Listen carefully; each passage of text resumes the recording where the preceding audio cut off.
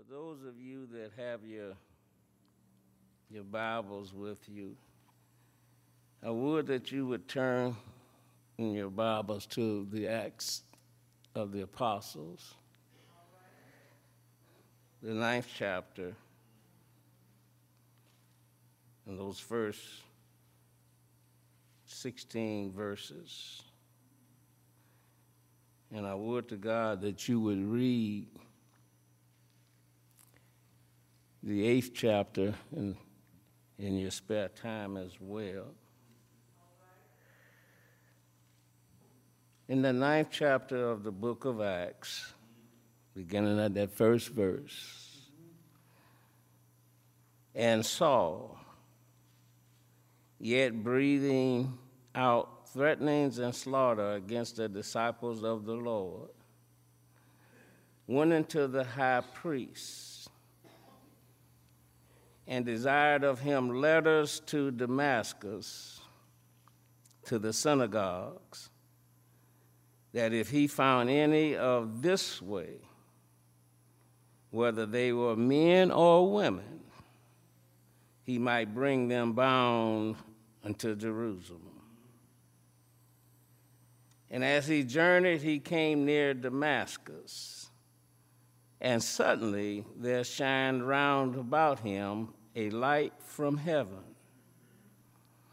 And he fell to the earth and heard a voice saying to him, Saul, Saul, why persecutest thou me? And he said, Who art thou, Lord? And the Lord said, I am Jesus, whom thou persecutest. It is hard for thee to kick against the pricks. And he, trembling and astonished, said, Lord, what wilt thou have me to do? And the Lord said unto him, Arise and go into the city, and it shall be told thee what thou must do. And the men which journeyed with him stood speechless, hearing a voice, but seeing no man. And Saul rose up from the earth. When his eyes were opened, he saw no man, but they led him by the hand and brought him into Damascus. And he was there 3 days without sight, and neither did eat nor drink. And there was a certain disciple at Damascus named Ananias. And to him the Lord in a vision said, Ananias? And he said, Behold, I am here, Lord.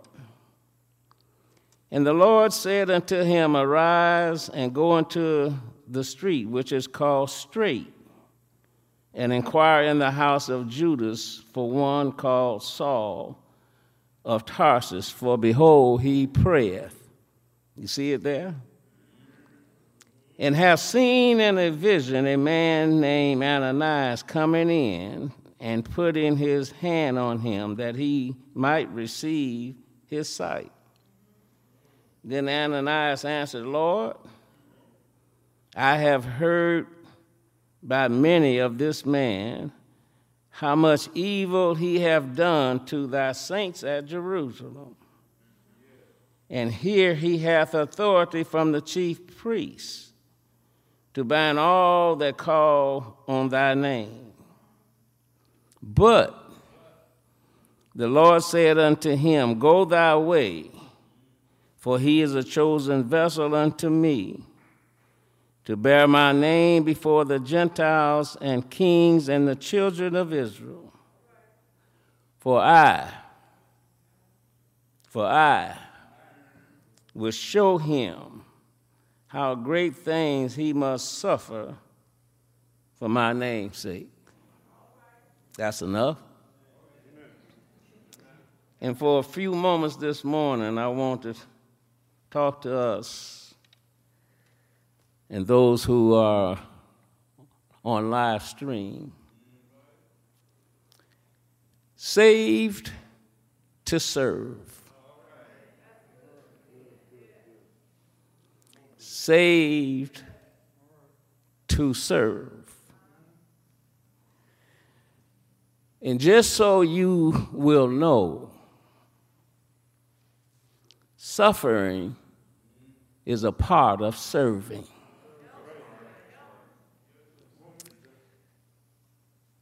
You may not recall when you became aware of God or when you were saved or baptized.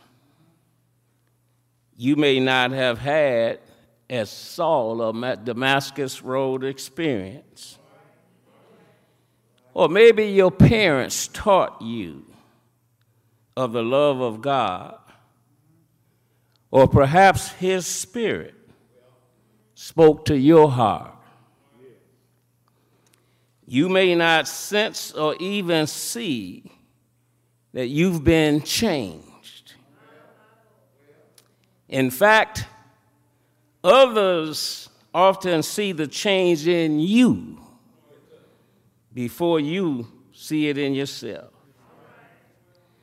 But however you became aware of God's love for you, it's your story to tell. Saul, who had taken great pleasure in the stoning death of Stephen, you can read that in Acts 8,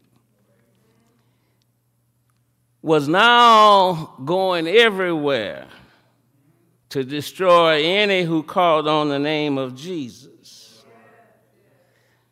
This passage says Saul was breathing out threatenings.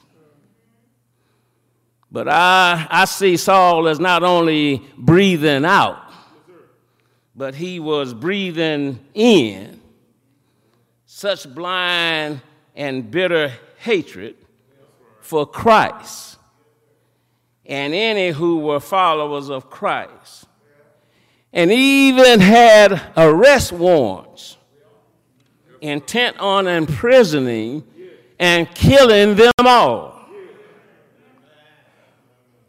It was in his heart. And Proverbs 4:23 says, guard your heart with all diligence, for out of it flows the issues of life. Here in this passage, Saul is on a search and destroy mission. Any of this way. And Jesus did say he was the way, the truth, and the life. But little did Saul know Jesus was on a search and rescue mission. Jesus knew his name. He knew all he had done. And for all he had done to do away with the people of God and this gospel, little did he know what suffering lay ahead for him. Christians and Christianity is not only a way of believing in, but a way of living for Christ. And you ain't really lived life until you begin living, not just for the weekend, but until you have begun living for Christ and Christ alone. Saul thought he was doing God a favor, killing and imprisoning God's people, and even had the nerve to think God didn't see him. Proverbs 15:3 tells us the eyes of the Lord are in every place, watching the good and the evil. Oh, yeah, in case you didn't know it, the God that we serve has night vision. And so if there are any here that you think that you're doing God a favor by just showing up, and you feel that God should be glad that you're here. Macedonia, a wise man once told us all, contrary to what you and I think, the church ain't God's resting home. And you need to understand that if you've been saved, God has a work for you to do. Oh, yeah, I too, after being here for a few weeks, had thought to myself, and even said it to others, that Macedonia was doing very well without me when I got here. So I can just sit back and chill out. But someone I love said to me, you think that the Lord is going to give you a gift and let you sit down? And me knowing that God knows our every thought afar off, I just imagine God just laughed. He laughed at me. And in essence, I imagine he just told me, oh, you think so? You think you gonna sit down? Yeah, right. We all have those in our family, or some that may be here even this morning. And maybe you're not saved. Or maybe you're saved and you're content with just being a member. Wherever you are, and however well off you may be right now, regardless of what you may even be struggling with in your life, there are a few things like Saul that we all need to get in our spirit about God. I need to tell you that the first thing is nobody is beyond the saving grace of God. I told you once, and don't mind telling you again, not out of pride, but out of foolishness. I sure enough was a rascal. Oh, yeah. I know all of you here have always been saved. Well, it doesn't matter. It doesn't matter where you've been or what you've done or where you are right now. Your life has a purpose in the plan of God. Jeremiah 29:11 says, for I know the thoughts that I think toward you, saith the Lord, thoughts of peace and not of evil, to give you an expected end. Well, God expects for you and I to live for him. And we expect to one day hear the words, well done, thou good and faithful servant. And the second thing that we need to know about God is that conversion and commission go hand in hand. We are saved for God's purpose. Saved not to sit on a pew and chew, and that's all that you do. But every one of us have been saved to serve. And make no mistake about it, God gets glory from our lives, when we spend our lives living and loving and trying to help others, that's others. Too many Christians who are followers of Christ got their heart and mindset on me, Joe Osfo, and no more. I don't understand it. I can't explain it. But as for me, I act like I act because he's done what he's done for James O'Rea.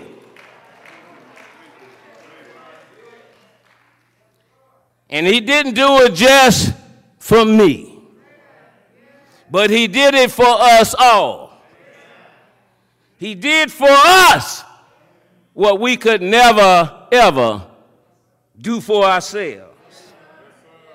And to add to that, we can never, ever repay him for what he's done. And what he's even doing right now. And for all that he will do for us's. I said us's. You won't find that in the dictionary. That's James O'Rea. Us's. And third, a relationship with God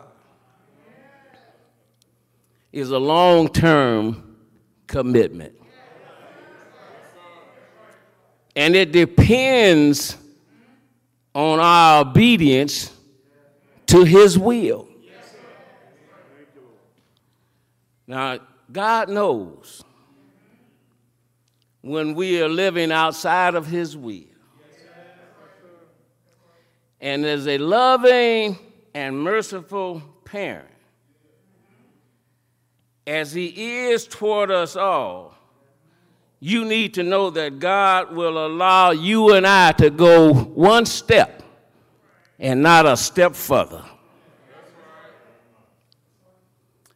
God is talking to this tone-deaf world, and he's given America, out of all the nations that he has blessed, he's blessed this nation we live in above all. And he's given America over 200 years to stop the killing, to stop the hatred, to stop the bloodshed, to stop mistreating those that are downtrodden.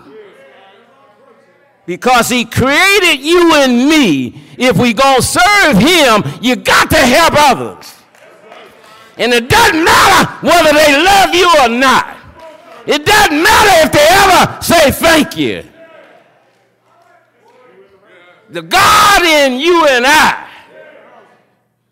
says, lift them up. We spend enough time tearing one another down. It's time that we build up. Live out what he's created us to be. His servants. In Greek, it's pronounced doulos. I didn't say do less. It's pronounced doulos. It means that I have one master, I'm a slave, and I'm his servant, and I got no rights. What are you complaining about? When he supplied to all of us everything that we need, and even giving us some of the desires of our heart.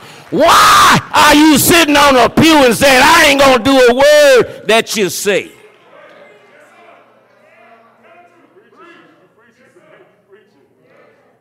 He may not knock you down as he did Saul, but rest assured, God knows how to get our attention. Hard-hearted and hard-headed and all. He'll close doors that you can't open. And he'll remove whatever is causing you to stray from his presence and disobeying his divine will. You're right about it. You're right about it. But whatever he does for you and me, he will never, ever, ever leave you and I alone. Saul in this passage, after being knocked down, when he could have been knocked out, was told to arise, to get up and go into the city. And you will be told what to do. And the thing I love about it, he got up, he obeyed. And even though he couldn't see, he was led by those other men that were with him that remained speechless. And he was without his sight. The record says 3 days. Can you imagine being blind for 3 days? How about 3 minutes? Or permanently blind? In Jeremiah 5:25, he says, there is none so blind as he who just refuses to see. My, how the tables have turned. Saul, the chief persecutor, who was used to risking the lives of others, is now about to become the chief proclaimer, called to surrender his own life to Christ. Saul, who was hell-bent on destroying others, having the arrest warrants in his hand, while on his way to arrest them, he was arrested by a light brighter than the S-U-N light of the Lord. You do know Jesus is the light of the world, don't you?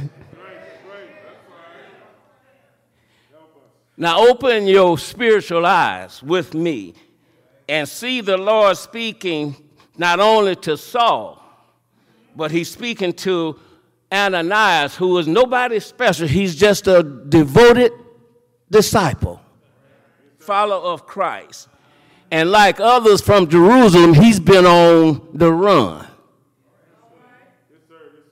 And he's on the run because of what Saul has done and is continuing to do. And here I see him as the Lord speaking to Saul. He's also spoken to Ananias in a vision. At the same time, he's once given a vision to Saul. And Ananias, although he felt unworthy and he feared what Paul had done and had come to Damascus to do, he was a disciple who was tuned in to listen to and obey the voice of God. Did you hear me? He was tuned in to listen to and obey the voice of God. That's a combination. If you're going to listen to the God that we serve, you ought to learn to obey him. Oh, I thank God that we're not required to understand all and what he says and all of what he does, but that he waits patiently on us to completely surrender to his will. In fact, he's given us the Holy Spirit to guide and to teach us just how he desires for us to live and to please him. I don't know much, but I do know that he saved you and me, us. And he saved us to serve him by serving others. And yes, he knows that some of us are hard cases. I know I was. Some years ago, I was teaching a class on love from John the 15th, 13th chapter down to the 34th, 35th verse. And one lady in the class said, Reverend, I heard what you said. But you know, some people are just hard to love. I looked at her and I smiled and I said, yeah, you're right.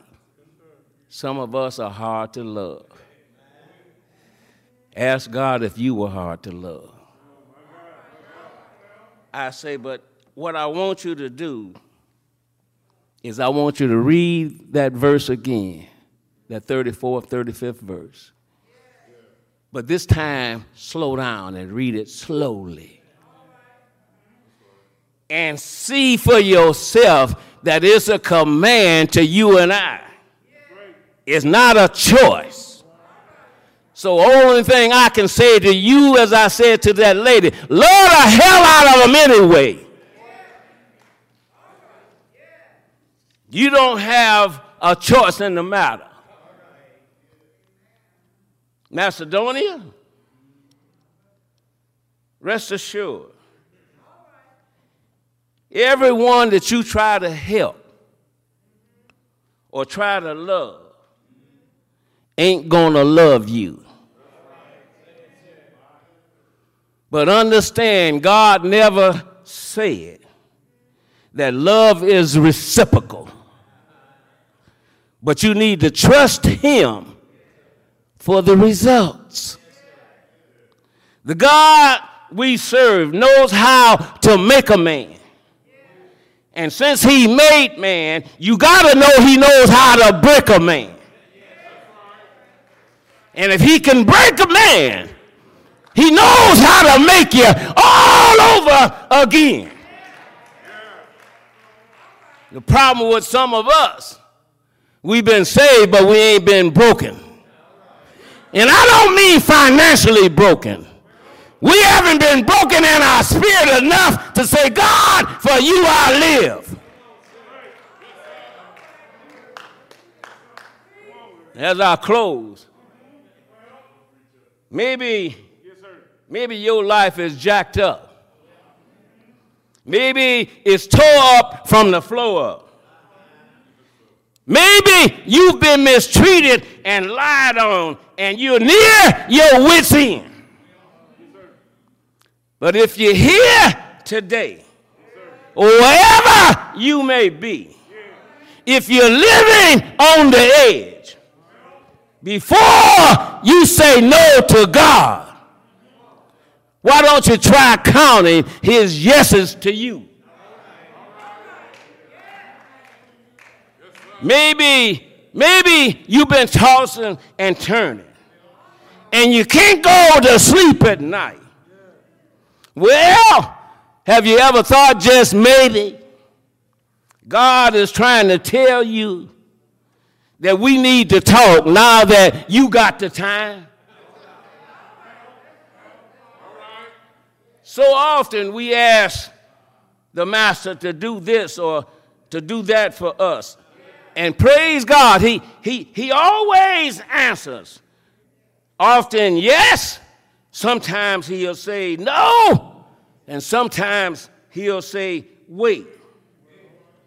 But have you ever asked the Lord, Lord, what will you have me to do?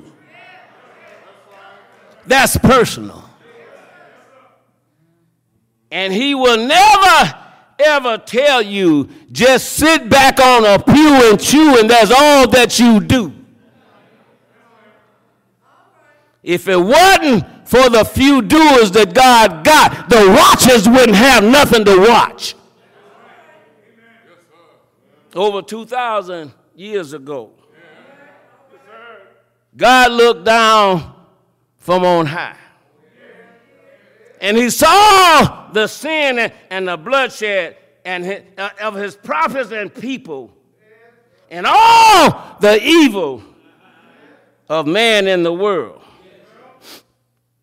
much like it is today.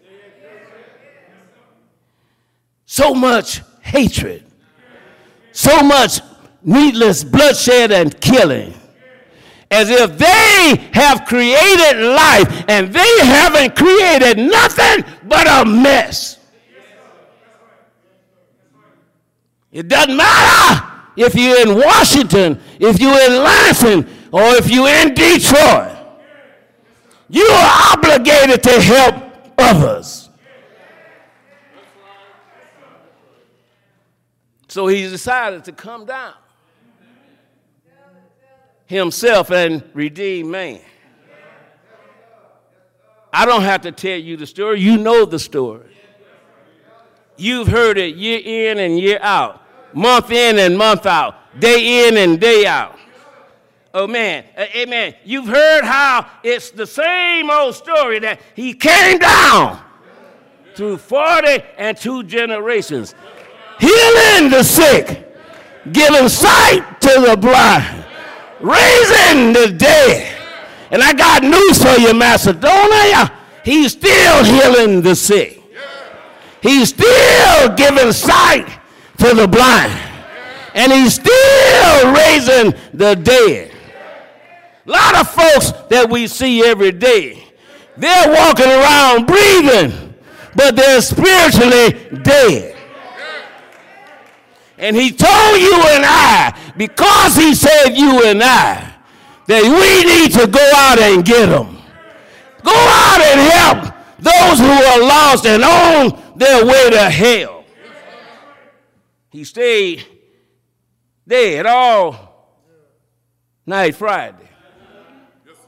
All day Saturday. And all Saturday night. And just like today, this world was reeling and rocking, saying we got rid of this old imposter as yet. That ain't the end of this story. Because the book tells me that early, I said early Sunday morning, he got up, stepped out on resurrection ground, said, I am he who once was dead. You done killed me once. I'm not going to die again. I'm alive forevermore. And because he lives, James O'Rear is going to serve him till I die. How about you? It's time to get off a pew and chew, and that's all that you do. Ask the master what he would have you to do. Because you've been saved. I say you've been saved. You've been saved. You've been saved to serve the Lord. Serve him with gladness. Enter into his courts with praise.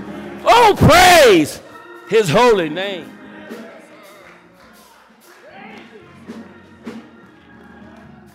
Amen. Please stand to your feet.